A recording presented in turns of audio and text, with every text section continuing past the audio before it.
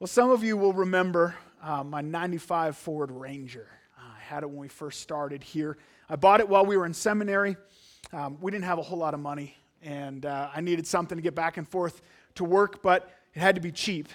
And of course, if you can get something cheap and fun, all the better, right? And so I was thrilled when we found this thing on the, I think it was Kijiji, this great little Ford Ranger for sale at a great price. And not only was it a small truck, but it was push-button 4x4. It was lifted a little bit. It had these big mud tires on it. And in my mind, the pièce de résistance, it was painted top to bottom in box liner. It was indestructible. Like, it was awesome. I was so thrilled. I went down that night, talked to the guy. The guy that owned it was a mechanic. He told me it's in great condition. It's been cared for. I've learned since then, mechanics, their vehicles are horrible. Never buy a mechanic's. Sorry, Dean. I love you, buddy, but yeah, okay, unlicensed. Maybe that's better. But I was thrilled. This was it. This was the perfect mix, and so I bought it on the spot that night. Looked at it in a shady parking garage in the dark. Drove it home.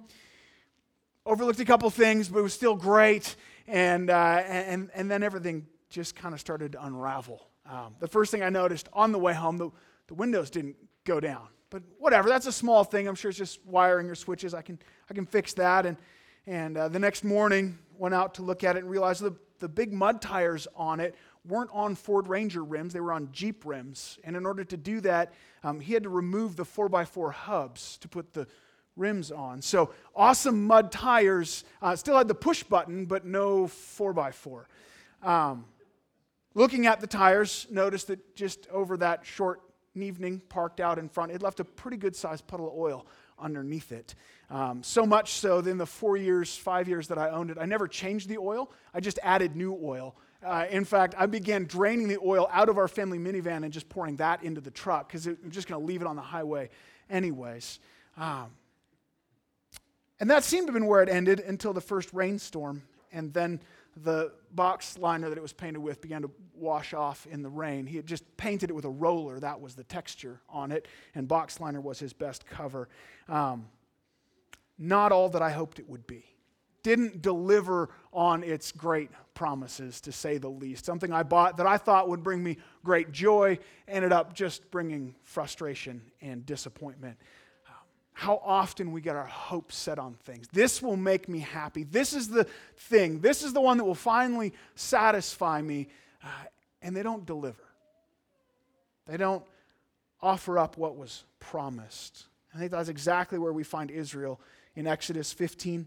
Looking at verses 22 and following. The Lord is testing them. He's teaching them. He's the Lord, the giver of life. So turn with me in your Bibles, Exodus 15. If you don't have a Bible on you, just lift up your hand. One of our ushers will get one to you. We want you to have God's Word open in your lap. This is not about what I have to say.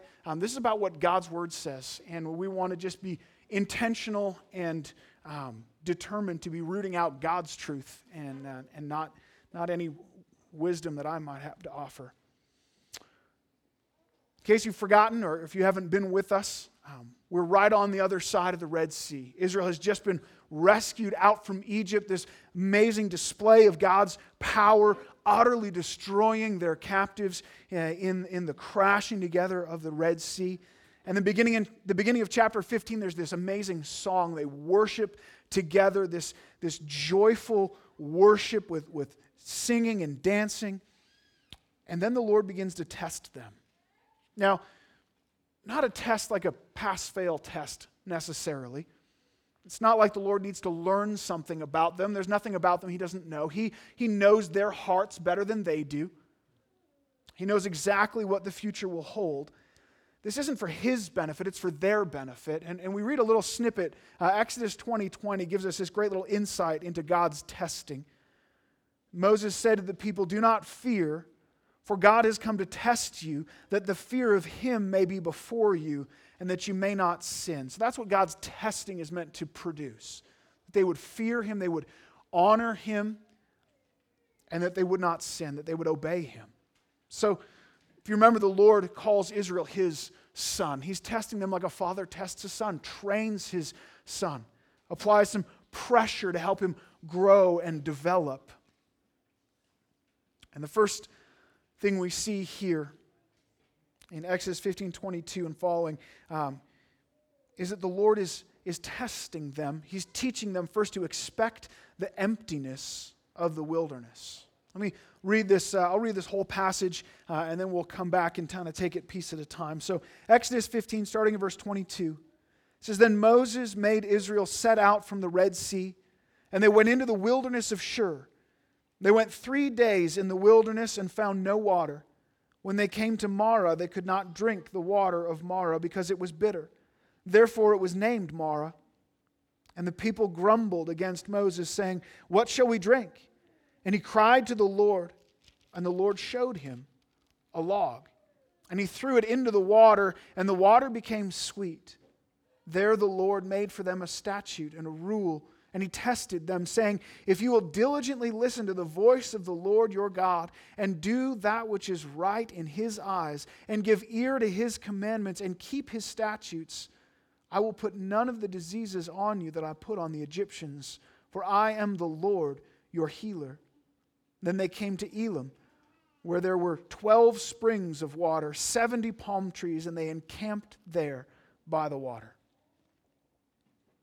So fresh out from the Red Sea, they've declared the glory of God and worshiped him as their rescuer. And Moses, following the Lord, leads them out into the wilderness. And this is the beginning of a new era in Israel's existence. This is day one of the wilderness wandering. And of course, at this point, they're just heading for the promised land. They're not looking forward to 40 years yet. That hasn't been decided yet, as far as they know. But this is the beginning of their travel. Leaving Israel, heading for the promised land, and the Lord testing them. And there's a series of tests that we'll see over the next few weeks. But here he wants them to learn to expect the emptiness of the wilderness. Verses 22 to 24, I think, play this out. So they're in the wilderness of Shur. And you ask, well, what do you mean by wilderness? How wildernessy is it? You know, I've talked to some of these people in Calgary, and they think Olds is pretty much wilderness. Well, I've got a picture. This is wilderness. Maybe wilderness isn't the right word. Maybe wasteland would be better. It's just empty. It is just these barren, rocky mountains. That's what they're traveling through. And they've been 3 days wandering through this wasteland. And I'm assuming they would bring water with them, but water's heavy. If you've ever gone backpacking, you need some kind of filtration, purification system because you can only carry so much water. And whatever they had apparently run out or was beginning to run out. And still they had found no water supply. So imagine that, walking through this dry wilderness, coming to the end of your water. This is a serious situation. I mean, just to kind of give a little bit of fair credit to the Israelites, this is life-threatening. This is a big deal. And to make it worse, as they're hurting for water, beginning to get nervous, wondering, am I going to be able to keep my kids alive? We're getting dehydrated. They look off in the distance, and there's a pool, the sun glinting off of water. I'm sure a bunch of them probably took out their water bottle and drank that last little bit they had been keeping. The kids run forward to go and see this water. They're rejoicing, and they get there with their high hopes and expectations. This is it. This pool is going to satisfy them. This is where they'll get their full. They're saved. And they get there. They scoop up this beautiful water in their hands, and as they touch it to their mouths, they quickly find this what was intended to be or believed to be cool, fresh, life-giving water is bitter. We're not told what kind of bitter. Maybe it was salt water. Maybe it was coming up from underground with that sulfur taint to it. But it's undrinkable. What had promised to satisfy them only left them thirstier still. It's left them thirsty. And their hopes are dashed. They've gone from this excitement and enjoyment and now nothing. Desperation returns. How quickly they've forgotten everything the Lord had done for them.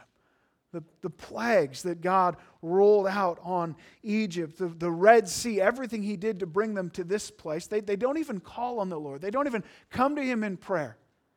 They just grumble against Moses. Why did you bring us out here? What's going on? What are we going to drink, Moses? What were you thinking? They don't turn to God because they never hoped in Him to begin with. Yeah, the Lord was the God who saved them, who brought them out of slavery, but they didn't expect Him to be the God who would sustain them. They were still looking for the wilderness to supply for their needs. They didn't understand that God would be their provision, their sustenance, their life in the wilderness. And so the Lord is testing them. He's teaching them. Same way you put a muscle to the test, you push it to its limits in order to make it stronger. He's pushing them to this uncomfortable place to teach them.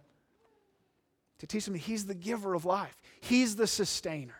He's the one that they need to satisfy them and fill them and refresh them. He's not only Savior, He's also sustainer. And they won't find life anywhere else. That's a lesson that we could use today. What is salvation? What does it mean to be a Christian? Is it just this kind of like we get our get out of hell free card and then we go back to life as normal? Or does trusting the Lord as the giver of life mean something different, mean something more than that? Church, this is the position we're in. We've been rescued out of sin just like Israel was rescued out of Egypt. This enemy that once enslaved us, but now this life in this broken, sinful world, this is life in the wilderness. That's where we live. We have to understand this. This is the wilderness. Hebrews 11 tells of the great saints that have gone before us and their faith in the Lord. And verse 13 says this, they all died in faith, not having received the things promised. And there are so many preachers today that want to say, hey, you'll get everything promised here and now. Well, Abraham didn't. Moses didn't. Noah didn't. They died looking forward to something. Having seen them and greeted them from afar, having acknowledged that they were strangers and exiles on this earth. They got it. They understood we don't belong here. I'm just a stranger here. I'm not in my home country. The beds don't feel right. The food doesn't taste right. There's a funny smell in the air because this isn't my home. I don't belong here. We're just passing through. We're not supposed to be comfortable here. We're not supposed to find our joy and our satisfaction and our fulfillment here. The degree that we look to the things of this world to satisfy us, to fill us, to give us meaning and purpose and identity is the degree to which we'll grumble and be miserable and wrecked when they don't pan out, when they inevitably fail to give what they promised.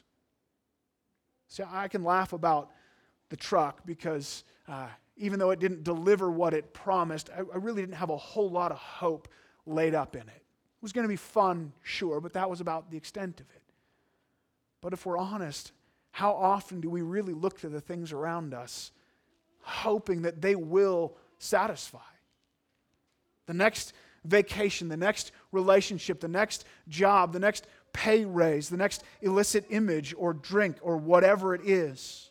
That's why we run after those things, because we believe they will satisfy us. They will give us some joy that we're lacking. If we didn't believe that, we wouldn't run after them. Kids, what are the things that you run to? What are the things that make you happy or that you believe will make you happy? More screen time? Oh, if I could just get that game. If I could just spend a little more time. Maybe that one toy that you always wanted. Maybe it's having lots of friends at school or friends that will play the way that you want them to play. Maybe it's freedom to make your own decisions. Why do I always have to do what mom and dad tell me to do? Freedom from chores. My kid's got a lot of work going on this afternoon. It's going to be great. But we think, if only I can get that, then I'll be happy. These are the things we look to for joy. Maybe the question to ask would be, what are the things in your life that if they were taken away, would cause you to grumble against God, would leave you devastated and angry against God. And sometimes we don't know those things until God graciously takes them away to help us see our hearts and how much our hearts have become dependent on the things of this world. He tests us. We need to understand it's Mara. It's all Mara. It's bitter water. It makes these great promises of fresh, cool water, and we take it in our hands and we put it to our lips, and it's bitter. It doesn't satisfy. It leaves us more empty after than it did before. And so much of it is downright poisonous. We live in the desert. We have to expect this world will never fully satisfy. Think how ludicrous it would be for some of those Israelites to say, well, I think we're just going to set up camp here. Like the promised land sounds nice. It's a great promise. This flowing with milk and honey and luscious and fertile and every man resting under the shade of his own fig tree. That sounds great. But you know what? I'm just going to set up a mud hut here beside these bitter waters. I'm just going to call it good. I'm going to make my home here. It's insane. There's a reason it's the wilderness. There's a reason there's no civilization there. It's empty. We need to expect the emptiness of the wilderness. This world is not our home. It's not our destination. Now, there are great gifts that we enjoy in this world. There are things that we can enjoy along the way. Just don't ever expect them to fully satisfy. Don't settle down here. Don't set your heart on the things of the world. Don't expect this world to bring you the fulfillment and satisfaction that you desire.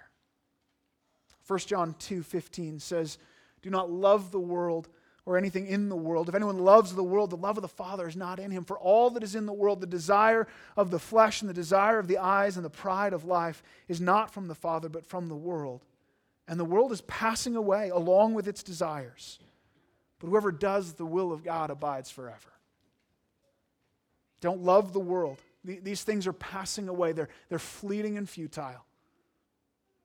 Don't set your heart on anything here. It's not going to satisfy.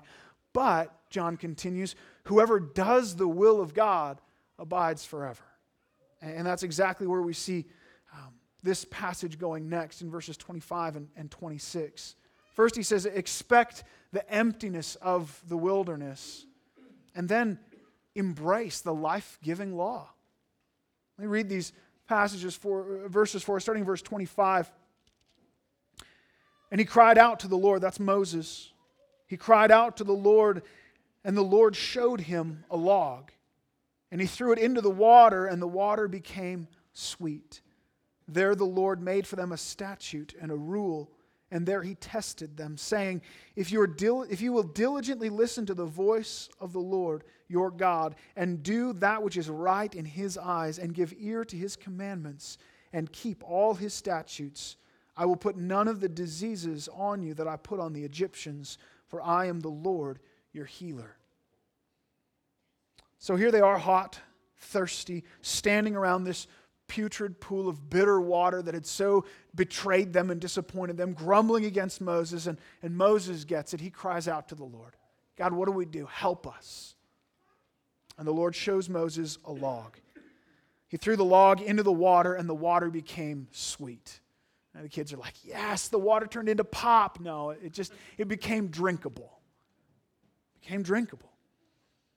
Now, as happens with all these passages, people argue about, well, maybe the log was absorbed all of the chemicals in the water that made it bitter, or maybe it was porous and acted like a filter as the water. It's just a miracle. That's it. It was a miracle. God used Moses and this log as an act of obedience to display his power. And he transforms the water. And then it seems totally random. Like, what's the logical flow here? From turning water sweet, then it says the Lord made a statute and a rule. And he gave them commands and laws, and he told them if they would carefully obey them, that he would not put on them the diseases that he put on Egypt. I think that should make us think of the plagues. And then we have one of the names of God laid out, the Lord your healer. I am Yahweh Rapha. What's the connection? What's the logical progression of this from bitter water made sweet and the statutes of God, the law of God? Well, there's a hint in the language that we don't see in the English, but verse 25 in the Hebrew, the Lord showed him a log. That word showed is the word Torah. It's the Hebrew word that they used for the law of God. In fact, they began to use this kind of shorthand for the whole Bible, their Old Testament. So as we would say the Word of God, they would say the Torah. So the Lord Torah Moses a log. And he throws it in the water, and it turns the water sweet. Then it says the Lord tested them, saying, if you diligently listen to the voice of the Lord and do that which was right, he would spare them of these diseases, of all that he did to Egypt. So Moses obeyed God's Torah, throwing the log into the water, and God made the water sweet. And if Israel would obey God's Torah, the commands that he had showed them, his statutes and rules, he would make their lives sweet. He would transform their wandering through the wilderness. Following God's law is the path to life. So many people hear about God's law and they get their back up. We're threatened. How dare he? Who is this God that he gets to hand down these commands that I have to follow him? It's threatening.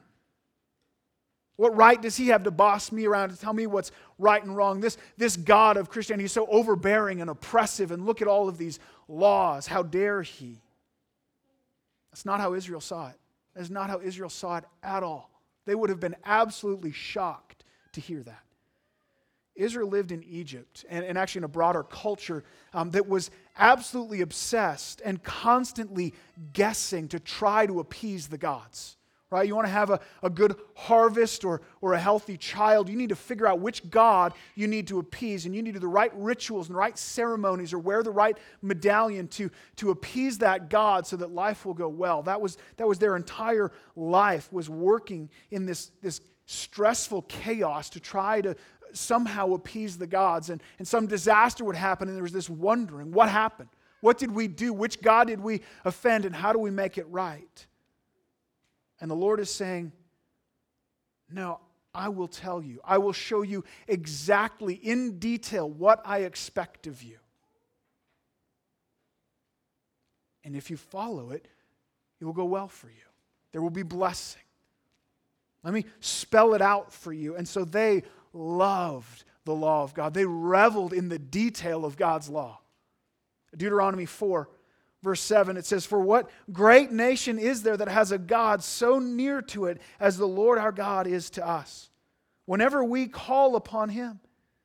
And what great nation is there that has statutes and rules so righteous as all this law that I set before you today? They loved God's law. Isn't our God great? Look how wonderful his law is. Look what he's told us and revealed to us. And we get to know how to enjoy his favor, how to walk in harmony with him. Psalm 19, verse 7, the law of the Lord is perfect, reviving the soul. The testimony of the Lord is sure, making wise the simple. The precepts of the Lord are right, rejoicing the heart. The commandments of the Lord is pure, enlightening the eyes. He's writing that about Exodus, Leviticus, Numbers, Deuteronomy. He's rejoicing in the law of the God. Those books that we kind of skip through on the annual reading plan. But think about it. It's God the Creator, the designer of this world, saying, this is how you live. The very one, God himself, who is the definition of what is good, saying, this is good and right and just.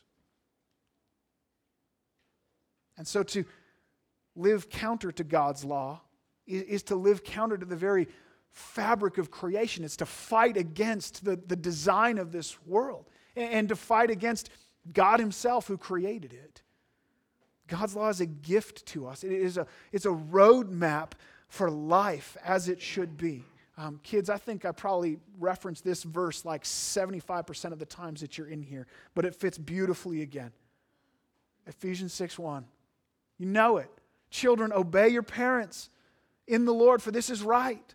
Honor your father and mother. This is the first commandment with what? First commandment with somebody know? What? With a promise. There's a promise with this command that it will go well for you, that you may live long in the land. What a great promise. What a great hope. Kids, you know how to have a good life. Honor your father and mother. Not when they're right, but because it is right, teenagers. That's hard, right? Honor your father and mother because this is right. But God says, I'll bless you. I'll honor that. God himself saying, here's the way to do it. Here's how to have a good life. I'll show you.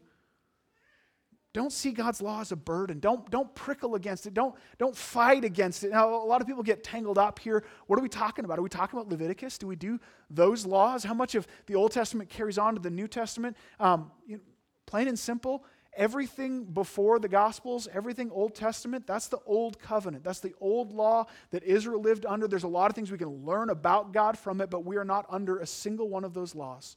Jesus nullified them when he came. He fulfilled them. We live under the New Testament. So those laws were right and true for their time. They reveal things to us about God that we can learn and about the gospel. But we live in the New Covenant. We live under the New Testament law. So if you're sweating over which laws do I obey, just follow the New Testament laws. At our house, we tuck our kids into bed with a song every night. And I've got an old hymn book that we've lifted from one of the churches on the way through. And we've been through it about a half a dozen times, the one in Ezra's room. And Friday night, I was working on this portion of the sermon, and I paused to tuck kids into bed and open it up. And just a classic old hymn, Trust and Obey. For there's no other way to be happy in Jesus but to trust and obey. It's that simple. Verse 4, but we never can prove the delights of his love until all on the altar we lay. For the favor he shows and the joy he bestows are for them who will trust and obey. You want to know God's favor? Do you want to know the joy that he gives? Do you wonder why you don't have joy in your life? Trust and obey. Trust him and walk in his commandments. God's law is life. It's given to us not to confine us and control us, but for our good, for our joy. To live according to God's law is to live in the favor of God. That's amazing. We avoid so much unnecessary hardship as we journey through this wilderness by following God's law. But consistently we think that we know better. We laugh at the teenagers, but we do the same thing. God, I know what you said, but I think you're wrong. I'm going to do it this way. We say that to God. We say that to the designer, creator of the world. I know a better way, and it just ends badly every single time. Every single time. Or just as dangerous, we assume, think about this, we assume that God's law is revealed through our heart. That's treacherous territory. We say things like, I really feel that this is what I should do. I believe God wants me to, or maybe the most terrifying of all, God told me to. I don't doubt the sincerity of what you feel, your genuineness. I don't doubt that you really want to do what is right, but don't miss this. Jeremiah 17:9, the heart is deceitful above all things and desperately sick. Who can know it? The heart is deceitful. Your heart lies to you. Don't trust your heart. It's corrupted. It's twisted. Your moral compass has been dropped. Don't follow it. Don't trust your heart. Trust God's word. Read God's word. Soak yourself in it to know his truth. Let it confront you, contradict you. I was talking with a fellow at Bean Brokers this last week, sitting there having coffee, and he was telling me his approach to Scripture. If you're familiar with Joseph Spong, you'll know where we're coming from. It's to read God's word and just kind of decide which parts apply and which don't. And the basic process is, I like this, let's do that. I don't like this is not what Jesus said. We just use God's law and we filter it by what we feel is right? Or do we go to God's word and correct our heart. I feel like this is right, but God's word says no, so I need to push that out. That's hard. The hardest thing in this world, I think, is to say no to your own heart. My being says this is good, this is right, and God's word says, no, you've missed it. That's difficult. But as Christians, we have to learn to do that constantly, to let God's word correct us.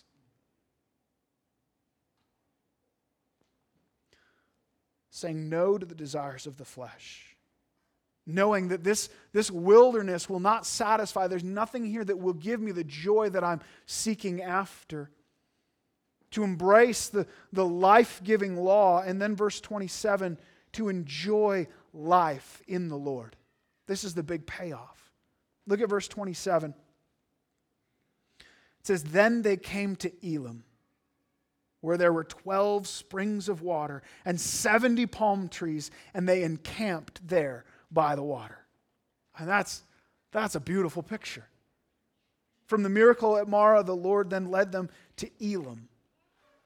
And there's not just one spring, there's 12 springs, a spring for every tribe, and there's 70 palm trees, precious shade in that hot, dry desert. There's no reason to think these are not literal numbers, but both of these numbers are also significant symbolically in Scripture. 12 and 70 both are used as numbers to imply fullness, completeness. Think how nice that would have been. Pools of water, fresh water, drinkable water. The kids are swimming and playing, and palm trees. Somebody's hanging a hammock up. This is a good place. It's like a resort in the middle of the desert. He brought them to a place of rest. He brought them to a place of blessing, of fullness in the middle of the desert, and they encamped there. This is like May Long Weekend without the snow. They've set up tents. This is where we're going to stay. It's a good place to be. This is a physical representation of God's blessing. Saying this is what will happen. Follow me, trust me, and this is what I will provide for you. Rest, refreshment, peace.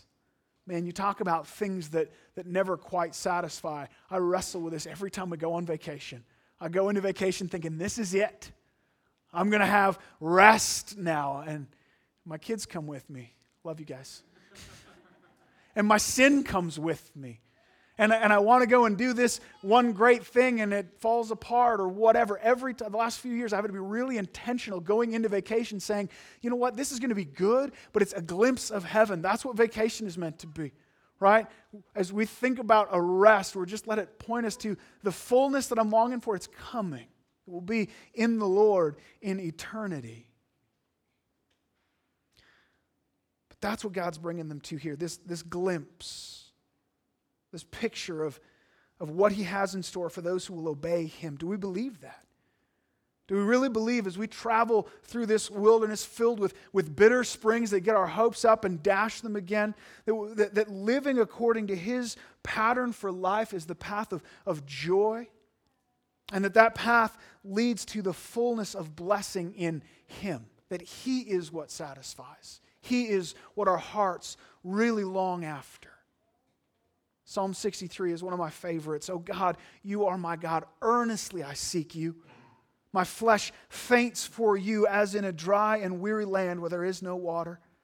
So I've looked upon you in your sanctuary, beholding your power and your glory. Because your steadfast love is better than life, my lips will praise you. So I will bless you as long as I live, and in your name I will lift up my hands. And listen to this, my soul will be satisfied as with fat and rich food. My mouth will praise you with joyful lips. I love steak. And I love eating steak with my wife. Because my wife cuts off all the best parts of her steak. And I get to eat that too. And so I get satisfied on fat and rich food. That's what he's talking about. Full satisfaction in God. The Lord is our Elim. He is that fresh spring of water, the oasis surrounded by palm trees in the desert. The reason we're never satisfied here is because we weren't created to be satisfied by these temporal, sin-twisted things. We were created to be satisfied in God and God alone. Augustine put it that our hearts are restless until they rest in you, O God. And yes, that applies to eternity for sure. That's where we'll find the fullness of this blessing. But I think there's a glimmer of this that we get here and now. You've seen the verse printed everywhere. I can do all things through Christ who strengthens me. Do we really know what that means? Shockingly, it's actually not about winning football games. I know. Blew me away. Look at the context. Philippians 4, verse 10. Paul says, not that I'm speaking of being in need, for I've learned in whatever situation I am in to be content. I know how to be brought low, and I know how to abound. In every circumstance, I have learned the secret of facing plenty and hunger, abundance and need. I can do all things through him who strengthens me. So what are the all things that he's talking about? Being low, being hungry, being in need, and doing it with contentment. And I think the word content is a little soft there. It's a little underwhelming. You get to the root of what he's saying. It has this sense of fullness, of satisfaction. We use content as like, yeah, I'm not, it's not really good or bad. I'm content. I'm okay with it. Maybe better would be the word satisfied, like from Psalm 63. My soul is filled and content with rich food. Paul's saying, I have everything I need. I have fulfillment. I have my identity and my meaning and my purpose in life. I don't need any of that other stuff. Doesn't matter to him if he's rich or poor or hungry or filled. Why? Because that's not what he was looking to for his joy. He's fulfilled in the Lord. It's Christ who gives him strength for contentment. The Lord is his Elam in the wilderness. He doesn't need anything else. Do you enjoy that life in the Lord? Do you have that relationship with God, that you rest in him, that you find your joy in him? Psalm 16:11, you make known to me the path of life. In your presence there's fullness of joy. At your right hand are pleasures forevermore. Man, I did not get that for a lot of years of going to church. Joy in God? Like that was nonsense to me. We miss that. Again, we think God's law is a burden and a drudgery, and that God is this taskmaster, and we get it all backwards. There's joy in God. If you know that God, if you're drawing water from that well, you have a joy that is unshakable in this world, untouchable. No debt or cancer or marital strife or job loss or anything in this world can touch it, because at your root, there's water. There's a fullness, a richness there. Now, don't get me wrong, we feel those things. They still happen to us. We still hit those things as we wander through this wilderness. We still face pain and suffering and trials. And they hurt. But they don't shake us to our core. They don't steal our underlying joy. Colossians 3 says, set your mind on things above, not on things of the earth. For you have died, and your life is hidden with Christ in God. My life is hidden with Christ in God. It's untouchable. Nothing can attack that. So expecting the emptiness of the wilderness and embracing this law of life, we then get to enjoy life in the Lord. But some of you, no doubt, have spotted the problem here. As much as embracing the law of life is a good thing, and the degree to which we live according to God's law is the degree to which we find this joy through the wilderness. If you know anything about this God, he demands perfect obedience to find his favor, ultimately. And unless we keep that law perfectly, we're guilty of breaking it, and God is just. And so we look at Israel complaining and grumbling, and we ask, how on earth did they get to Elim? God says, follow me, obey me, and I will bless you. But God set this out from the beginning to Adam and Eve. The moment you eat of that fruit of the tree of the knowledge of good and evil, you will die. Your relationship with my favor will be broken, and you will come under my curse, my judgment. You will experience death rather than life. So the law actually has this double purpose. Yes, it is this roadmap for life, but it's also a mirror for sin. Kids, your mom ever had some nasty green thing stuck in her teeth from some gross smoothie she was drinking? Yeah, yours too? Good. You guys can be friends. She doesn't even know it's there. And guess what? You guys probably came into the house the other day with this big smear of mud down your cheek, or you got up from dinner with ketchup on your nose, and you didn't even know until you look in the mirror. What is that? How long has that been there? I didn't know. That's how the law of God works. I think I'm doing fine. My heart tells me everything is A-okay. I'm doing great. I'm better than my neighbor. I do more good things than bad things. Probably not if we're actually careful about that, but it's good enough. And we look at the law of God. We say, oh no, this is bad. This is worse than I thought. I'm in trouble. How will I ever step into God's blessing? How will I ever get from Mara to Elim? I don't deserve it. He tells them, verse 26, if you will diligently listen to the voice of the Lord your God, and do that which is right in His eyes, and give ear to His commandments, and keep all His statutes, He will be their healer, their rescuer. He will care for them. It will go well for them. So diligently listen, keep all of His statutes. Kids, how did Israel do on that? Did they pass, fail? They failed. They failed. They did not do all of God's commandments. They weren't trusting God. They were grumbling against Him. So how is it that they find themselves in Elim? How is it that they get then to enjoy the favor of God anyway? He led an ungrateful, unfaithful people into His blessing. He gave them the rest they didn't deserve. I know the Lord, I already said the Lord testing them wasn't a pass-fail kind of test, and yet, if we're honest, they failed, right? The Lord applied a little bit of pressure, and they broke. They did not trust Him.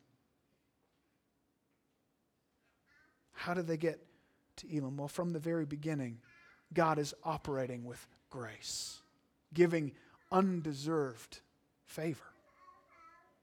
We need to answer this question as well, because we're in the same spot, aren't we? We find ourselves in the same place as Israel and Adam and Eve before them. We're guilty of breaking God's law.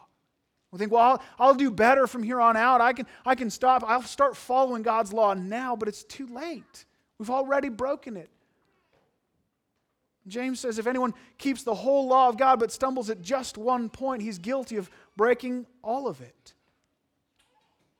The law is this mirror for our sin, and we are all guilty and worthy of punishment, not blessing. So how can God possibly give His favor to us? This amazing joy and rest and satisfaction that He promised. That's the big question of the Bible. How can God be holy and just and still bless sinners? Remember, Israel was called God's son. One day a new son would come, the true son. And just like Israel passed through the Red Sea and was brought into the wilderness to be tested, this son passed through the water of baptism, and where does he go immediately next? Into the wilderness to be tested.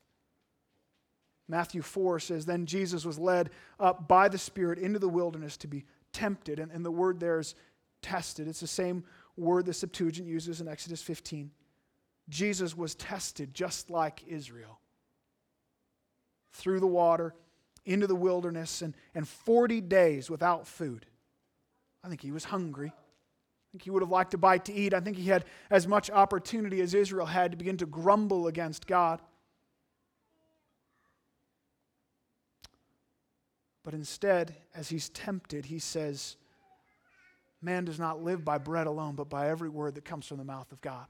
What I really need is not bread to fill my stomach, but the law of God. Satan offers him the kingdom of the world, and he says, I don't need everything this world has. What I need is to worship God only.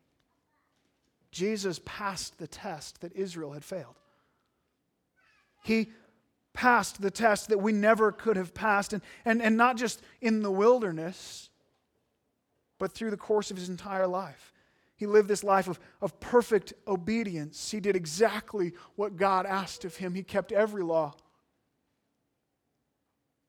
There's this amazing thing then, that he takes that perfect obedience, that righteousness, his 100% perfect score, and he offers it to us. We often talk about how Jesus died to pay the debt, the penalty for our sin, and we should. That's huge. We needed that. But on the other hand, he also credited us with his perfect obedience. He not only paid the debt of our sin, he credited us with his perfect obedience.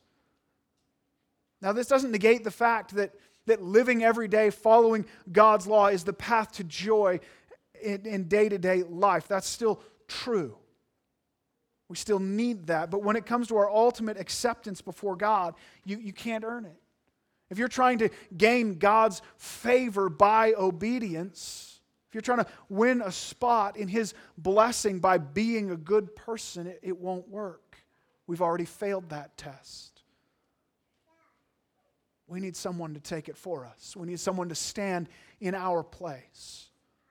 We need what Luther called an alien righteousness, a righteousness from outside of us.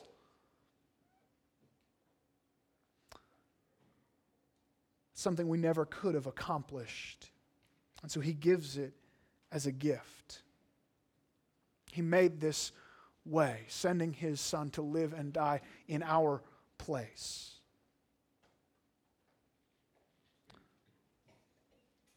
So we want to remember, celebrate that obedience together, trusting in what he has done.